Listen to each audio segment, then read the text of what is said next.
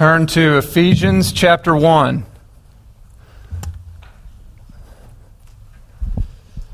While you're turning, let me remind you that Grace Gumbo starts next week. I think that's pretty cool. Who did that? Really? Very good.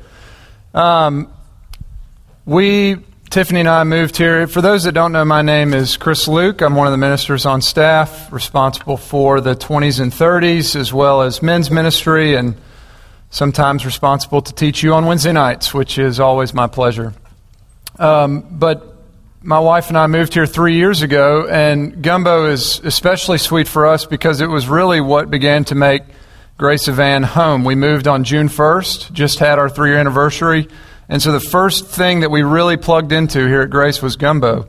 If you've never been a part of it, I highly recommend it. It's just a great way to inch a little bit closer into the center of our church community. Tonight we will be giving particular attention to Ephesians 1, verse 9. But I'm going to read verses 7 through 10 so that we can kind of get our bearings in our passage. However, before we read, there are a couple things that you need to know about our context. In the original language, verses 3 through 14 make up one long sentence. We have added the verse numbers and the sentence breaks in our translations in order to better help with reading and study. But when it flowed out of the mind and heart and through the pen of the Apostle Paul, Ephesians 1, 3 through 14 was one long sentence. In this section, verse 3 serves as a sort of topic sentence. It says, "Blessed be the God and Father of our Lord Jesus Christ, who has blessed us in Christ with every spiritual blessing in the heavenly places." So in verses 3 through 14, Paul is pouring out his heart in praise to God for the fact that He has given us every spiritual blessing in Christ. Verse 3 tells us this much, and then in verses 4 through 14, Paul goes on to name some of those blessings. It's like you're praying, God, thank you, you've given us everything, and then you go on to name some of the everything. Some of the things that Paul names: election or predestination, verses 4 and 5, adoption, verse 5, redemption, verses 7 through 10, and so on. What we have here in this section is doxology. Paul is worshiping God. But what we find is that Paul's theology drives his doxology. Deep truths are the roots of Paul's worship. So if someone says to you, I don't really like that doctrine stuff, doctrine divides. Well, you can just take them to Ephesians 1, 3 through 14 and show them actually doctrine, or another name for which is biblical truth, leads us to the highest end that we were made for. To worship God for who He is and what He's done for His people in Christ. Biblical truth is the root of our worship. Ephesians 1, I'll read verses 7 through 10. Follow as I read. This is the Word of God. In Him we have redemption through His blood, the forgiveness of our trespasses, according to the riches of His grace, which He lavished upon us in all wisdom and insight, making known to us the mystery of His will, according to His purpose, which He set forth in Christ as a plan for the fullness of time to unite all things in Him, things in heaven and things on earth. Now, I could spend a lot of time on any one portion. I'm all the way through verse 11 in my class, and we've spent probably 12 to 15 weeks getting there. So I'm going to have to, consolidate to get done before tomorrow. In order to understand verse 9, we need to see that it's a part of this larger section, verses 7 through 10, where Paul is praising God for His gift of redemption in Christ. There's a few things that I want to say about redemption, and then we're going to focus on verse 9. Sin separated us from God and earned us His condemnation. God is holy and just. He cannot compromise any one of His attributes. God must judge sin. We were separated from God in our sin, and all who die in separation from God, still guilty of their sins, will be punished under His wrath justly for all eternity. But in Christ we have redemption. Jesus paid our sin debt with his blood. God forgave us our sins on account of Jesus' payment. And not only that, he also credited us with Jesus' full account of righteousness so that we could be brought back into loving fellowship with him. Verses 7 and 8 tell us that this is all according to the riches of God's grace, which he lavished on us in perfect wisdom and insight. So in perfect wisdom, God made a way to uphold his justice in judgment on sin, while at the same time pouring out his grace in justifying sinners, making sinners right with him. The way is Jesus Christ. Jesus was judged in our place. God made him who knew no sin to be sin for us so that in him we might become the righteousness of God. Amen and amen. But what I want to show you tonight, and what Paul is rejoicing in verse 9, is that redemption in Christ is not just a New Testament truth. Redemption in Christ is the central truth of all of the Scriptures. Everything in the Old Testament is moving towards it, and everything in the New Testament is either coming to establish it in the person and work of Jesus Christ or spelling out the implications of it in the epistles and things like that. So what Paul is saying in verse 9 is that in inviting us into this great salvation in Christ, one of the things that God was doing was making known to us the mystery of his will. In other words, God not only opened our eyes to believe in Jesus' redeeming work for the salvation of our souls, but he also opened up the whole story for us in order that we might be able to see how this redemption came to pass. When Paul talks about the mystery being revealed, he means that though the truth about salvation in Jesus was once hidden, it is now revealed. When we talk about the mystery being revealed, we're talking about the fact that salvation in Christ has always been the plan. It was never not the plan. Jesus Christ has always been the only hope for the world. But it has not always been so clear as it is now. The mystery has only been made known since the time of Christ. The fullness of truth, of the truth of salvation in Christ, was concealed for thousands of years until the time that God deemed right to draw back the curtain. So keeping in mind that redemption in Christ is the central truth of the Scriptures, and that everything in the Old Testament is moving towards it, I want to give you 4 ways that our salvation in Christ was concealed in the Old Testament before it was revealed in the New. Number 1, it was concealed in a promise all the way back in Genesis 3:15. You don't have to turn there. I'm going to have you turning enough as the night goes on. Genesis 3:15, some of you may know, is known as the Proto-Evangelion, the first gospel. So in Genesis 1 and 2, we have the creation account. In the beginning of Genesis 3, we have the account of the fall into sin. Then in Genesis 3:14 to 19, we have God's response to sin, where God curses Adam and Eve and the serpent. But tucked right in there in the middle of the curses, in Genesis 3:15, God makes a promise. It's a promise of grace. It's a promise of salvation. A promise that Adam and Eve will one day have a descendant who will crush the head of the serpent, destroying the effects of the fall, destroying Satan, sin, and death. This promise in Genesis 3:15 is a foretelling of Christ.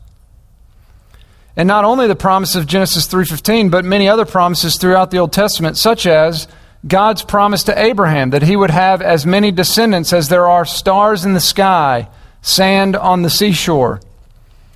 In the New Testament, Paul tells us that the true children of Abraham are not those who have his bloodline, but those who have his faith. All those who have faith in Christ are the true children of Abraham. Or how about God's promise to King David in 2 Samuel 7, that he would have a descendant that would rule on his throne forever, whose kingdom would never end. I want you to turn for a minute to Luke chapter 1. I'm going to read a few verses from 2 Samuel 7, and then we're going to read together from Luke chapter 1 so that you can see this. In 2 Samuel 7, God is making a covenant with King David. Verses 12 through 16, you can just listen as I read these. God says to David, "When your days are fulfilled and you lie down with your fathers, I will raise up your offspring after you, who shall come from your body, and I will establish his kingdom. He shall build a house for my name, and I will establish the throne of his kingdom forever. I will be to him a father, and he shall be to me a son. When he commits iniquity, I will discipline him with the rod of men, with the stripes of the sons of men. But my steadfast love will not depart from him, as I took it from Saul, whom I put away from before you. And your house and your kingdom shall be made sure forever before me. Your throne shall be established forever." Okay, so this is God's covenant that he's making with David, promises that he's making with David. Now, we should understand that some of these promises have partial fulfillment in David's son Solomon and then in their sons for generations. But these promises ultimately find their fulfillment in Christ. And I'm not just drawing that out of thin air somewhere. The reason that I can say that is because we're about to look at what the angel Gabriel says to Mary right before the Holy Spirit conceives in her womb, conceives Jesus in her womb. So look at Luke chapter 1. And remember, the covenant with David is about his kingdom being established forever. The throne of David being established forever. Luke 1, 31 to 33. "And behold, you will conceive in your womb and bear a son, and you shall call his name Jesus. He will be great and will be called the Son of the Most High. And the Lord God will give to him the throne of his father David." So the promise to David some thousands of years ago was that David would have a son that would rule on his throne forever. Well, the angel Gabriel says to Mary that her son Jesus, the Lord God will give to him the throne of his father David, and he will reign over the house of Jacob forever, and of his kingdom there will be no end. Sounds familiar? Jesus is the fulfillment of God's promises to David in 2 Samuel 7. Our salvation in Christ was concealed for thousands of years. Number one, it was concealed in promises. Number two, our salvation in Christ was also concealed in pictures. So right after salvation in Christ was concealed in a promise in Genesis 3:15, it was concealed in a picture in Genesis 3:21. Go ahead and turn to Genesis 3:21. Right there at the beginning. This is right after God has pronounced the curses on Adam and Eve and the serpent. And it's right before God sends Adam and Eve out of his presence, proving the fact that sin does indeed separate us from God. Genesis 3, verse 21 says this. "And the Lord God made for Adam and for his wife garments of skins and clothed them." So God clothes them with animal skins. Remember, they were naked and they didn't know that they were naked before sin, and then sin comes and they realize they're naked and they're trying to cover themselves with fig leaves, and shame enters the picture and all of that. But the last thing that God does before he sends them out of his presence, separated from him because of their sin, is he clothes them with animal skins. Now, what is the significance of the animal skins? This was a picture of the fact that even in our sin, God would make a way to clothe us in another's righteousness in order to be brought back into fellowship with him. And how did he get the skins? An animal had to be sacrificed. This is a foreshadowing of Christ. Salvation in Christ was concealed in promises and in pictures. And not only in the picture of animal skins in Genesis 3:21. Fast forward a few chapters, what about the ark? The ultimate significance of the ark was a foreshadowing of Christ. Anyone who gets in Christ will be saved from the destruction of God's wrath. Also, the sacrificial system in Israel. The main purpose of the whole sacrificial system in Israel was to prefigure Christ. He is the sacrificial Lamb of God. Behold, the Lamb of God who takes away the sins of the world. Jesus alone was the one true sacrifice that actually could take away sins. There are many more, but not only was salvation in Christ concealed in promises and in pictures, number 3, it was also concealed in people. So a few examples. Jesus is the true and better Adam who keeps God's commandments on behalf of his people. You know that the Bible says that there are ultimately 2 heads of mankind, 2 representative heads of mankind. When Adam fell, we all fell. That's original sin as we know it. We've inherited Adam's sin, and nobody's proved him wrong yet. Adam represented us in his life, and he did not follow God's commands, thus earning condemnation. But Jesus is the true and better Adam who did keep God's commands on behalf of his people. How about Moses, who goes up and mediates the law between God and man? Jesus is the true and better Moses. Jesus is the one true mediator between God and man. Jesus is the true and better Joshua, who leads God's people into the eternal promised land. Jesus is the true and better David, as we've seen, the king of God's kingdom forever. And so on, and so on, and so on. Salvation in Christ was concealed for thousands of years in promises, in pictures, in people, and as we'll see in a few minutes, also in prophecies. But to us, Paul says in Ephesians 1:9, God has lavished His grace on us, making known to us the mystery of His will according to His purpose, which He set forth in Christ. So Paul speaks of this mystery being revealed in a few different places, but he's not the only one. Jesus himself. Turn to Matthew chapter 13.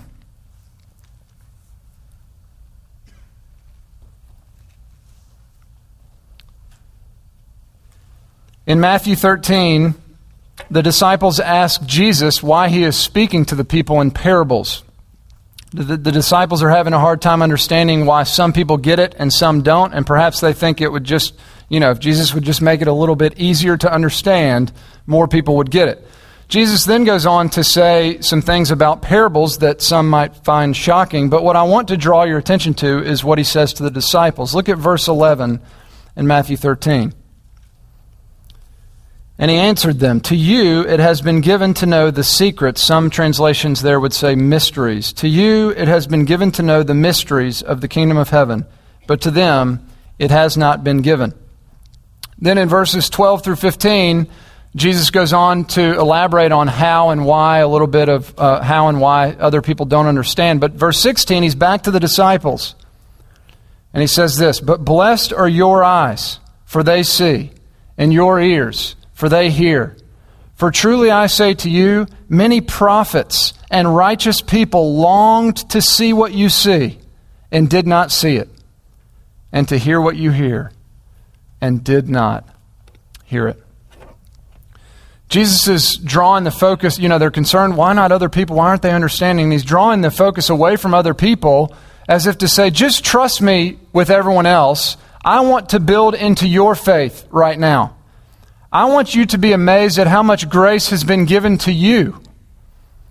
I think we can have the same problem. Over the last few weeks in my class, we've been talking about hard truths like predestination. And these truths stir up all kinds of questions in us about everyone else. Well, what does this mean for that person in the faraway land? What does this mean for them over there? But Jesus is asking us to trust Him, to believe that He is supremely good and that His plans and purposes of salvation are otherworldly glorious and more far-reaching than we could ever dare imagine. More than that, in revealing things like it says in Ephesians 1:4, that God chose us in Christ before the foundation of the world, His aim is not to get us thinking about everyone else. He's drawing our attention to the grace that has been poured out on us. And that's what the Apostle Paul is rejoicing in Ephesians 1, 8 and 9. God has lavished His grace on us according to His wisdom and insight. He has made known to us the mystery of His will.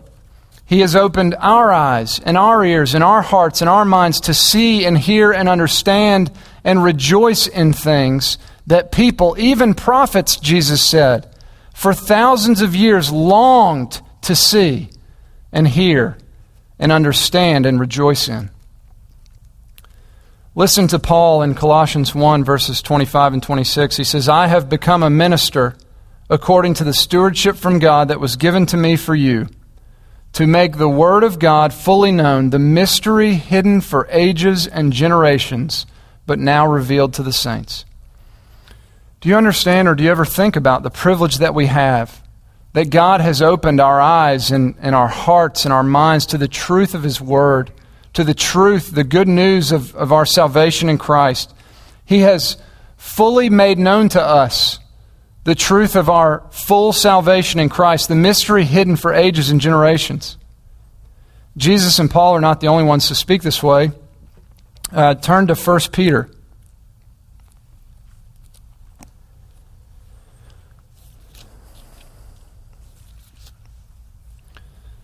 1 Peter 1, verses 10 through 12.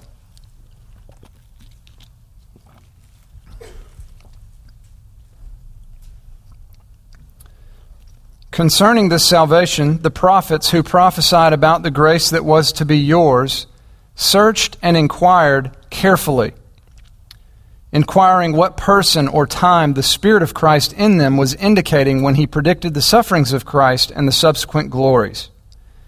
It was revealed to them that they were serving not themselves, but you, in the things that have now been announced to you through those who preached the good news to you by the Holy Spirit sent from heaven, things into which angels long to look. So understand that the prophets of the Old Testament served a couple distinct purposes. Their main overarching role was to speak God's word to His people. But there's really a dual purpose to this. Number one, they were announcing present judgment on God's people for their sin. And number two, they were announcing a future hope. So presently, God's people are in trouble. But amidst the announcement of present judgment, they're also announcing a future hope. And this future hope is announced as a new covenant that God would make with His people. Now, we know that this new covenant is talking about the new covenant that's been established in Christ. But they didn't know that. The people that it was being spoken to didn't know that, but neither did the prophets who were speaking it know what they were talking about. They did understand that they were proclaiming a great hope amidst present judgment. I mean, it had to be thrilling for them to just think about, here their whole livelihood is crashing down around them. It had to be thrilling to think about what they were saying, but they really didn't know what they were saying. Peter says they even searched and inquired carefully. They longed to know this person that they were talking about. They longed to know at what time this would take place. But they didn't. The mystery of salvation in Christ was concealed to them even as it was coming out of their mouths. It was not revealed to them who or exactly what they were speaking about. The only thing that was revealed to them is that they were serving not themselves, but us, to whom the good news has been proclaimed in the gospel. In the Old Testament, salvation in Christ was concealed in promises, in pictures, in people, and in prophecies. I want you to turn to Isaiah 53. This is one of the most familiar Old Testament prophecies about Christ, and I'm going to read the whole thing. As I do, I want you to be thinking about what Isaiah must be thinking. The hope that must be being stirred in him. But also think about the fact that he did not know who he was talking about. We look back at Isaiah 53 almost casually because we understand how things have been fulfilled in Christ. But he was not in the privileged position that we are. to live after the time of Christ, to have the Old and New Testament Scriptures put all of this together for us. Isaiah 53, I will read probably in its entirety.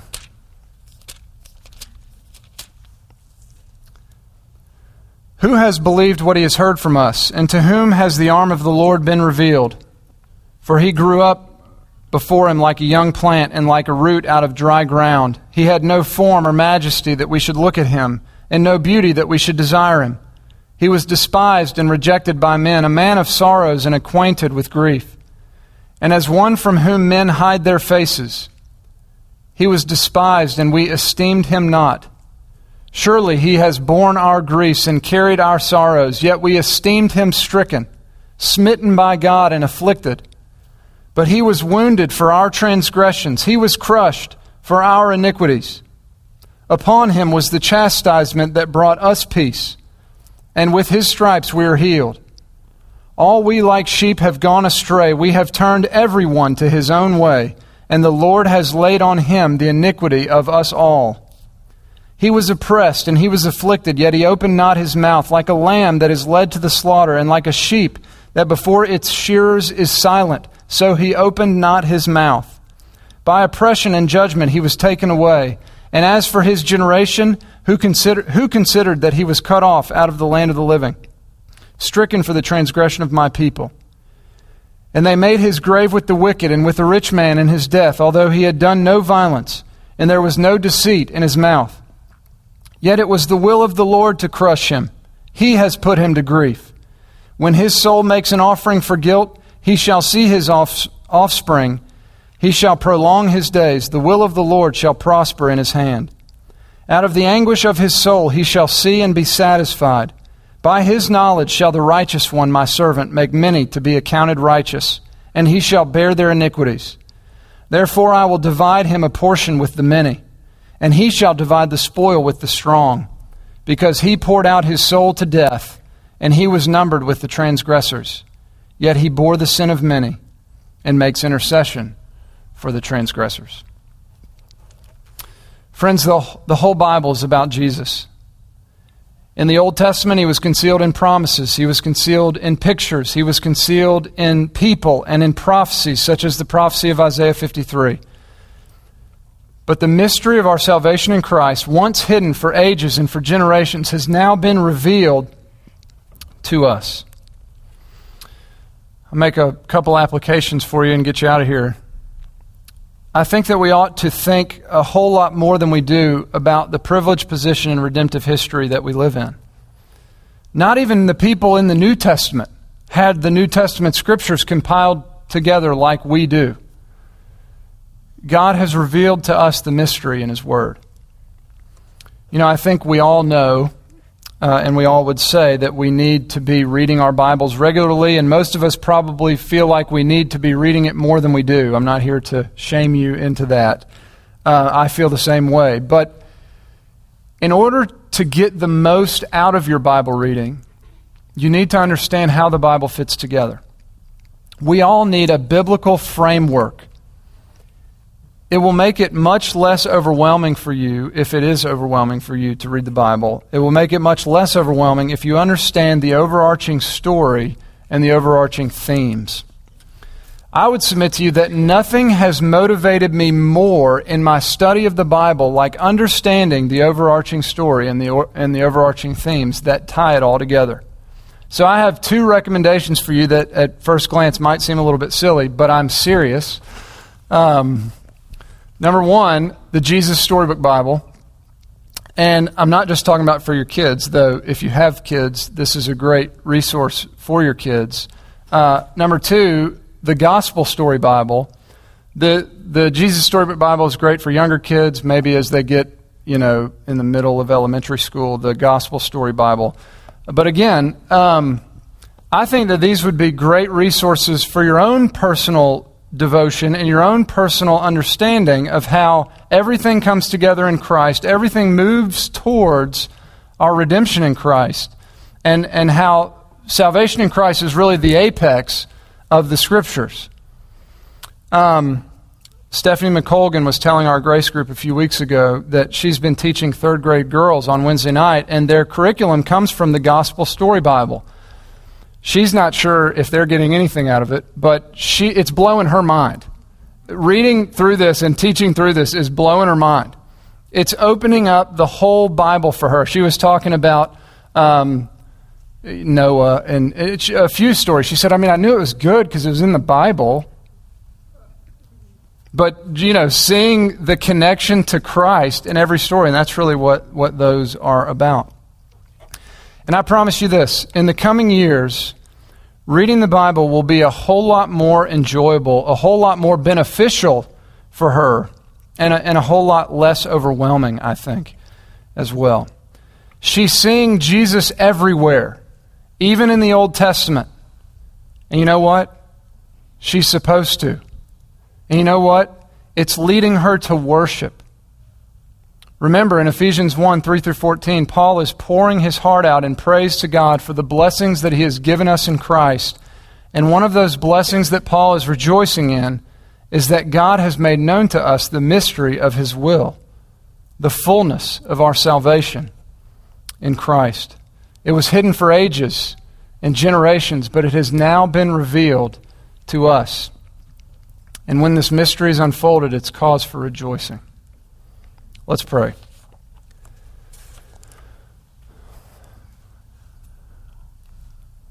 Our Father in heaven, you are holy, holy, holy. We are not. We are sin-ridden. We were rightly separated from you in our sin, and Lord, it is because of your great mercy, according to the riches of your grace, that we have this great redemption in Christ, that we are reconciled to you. We thank you, Lord. We can't thank you enough. And not only that, you've opened to us the whole story. You've allowed us to grow deeper and wider and higher into this great salvation by being further rooted in Christ, by seeing how all of this salvation developed. It's as if you gave us the gift all the way back at the very beginning in Genesis 3:15, and you opened it and unwrapped it all the way through redemptive history, and we now see it fully revealed in Christ. Lord, captivate our hearts with this great story. Captivate our hearts with your word, and would you make it less overwhelming for us? Would you make it more enjoyable for us as we see Christ on every page, as we understand that everything is moving towards him and his work. Lord Jesus, we love you. We want you to be high and lifted up. We gladly serve you. We thank you for this evening together. In Jesus' name, amen.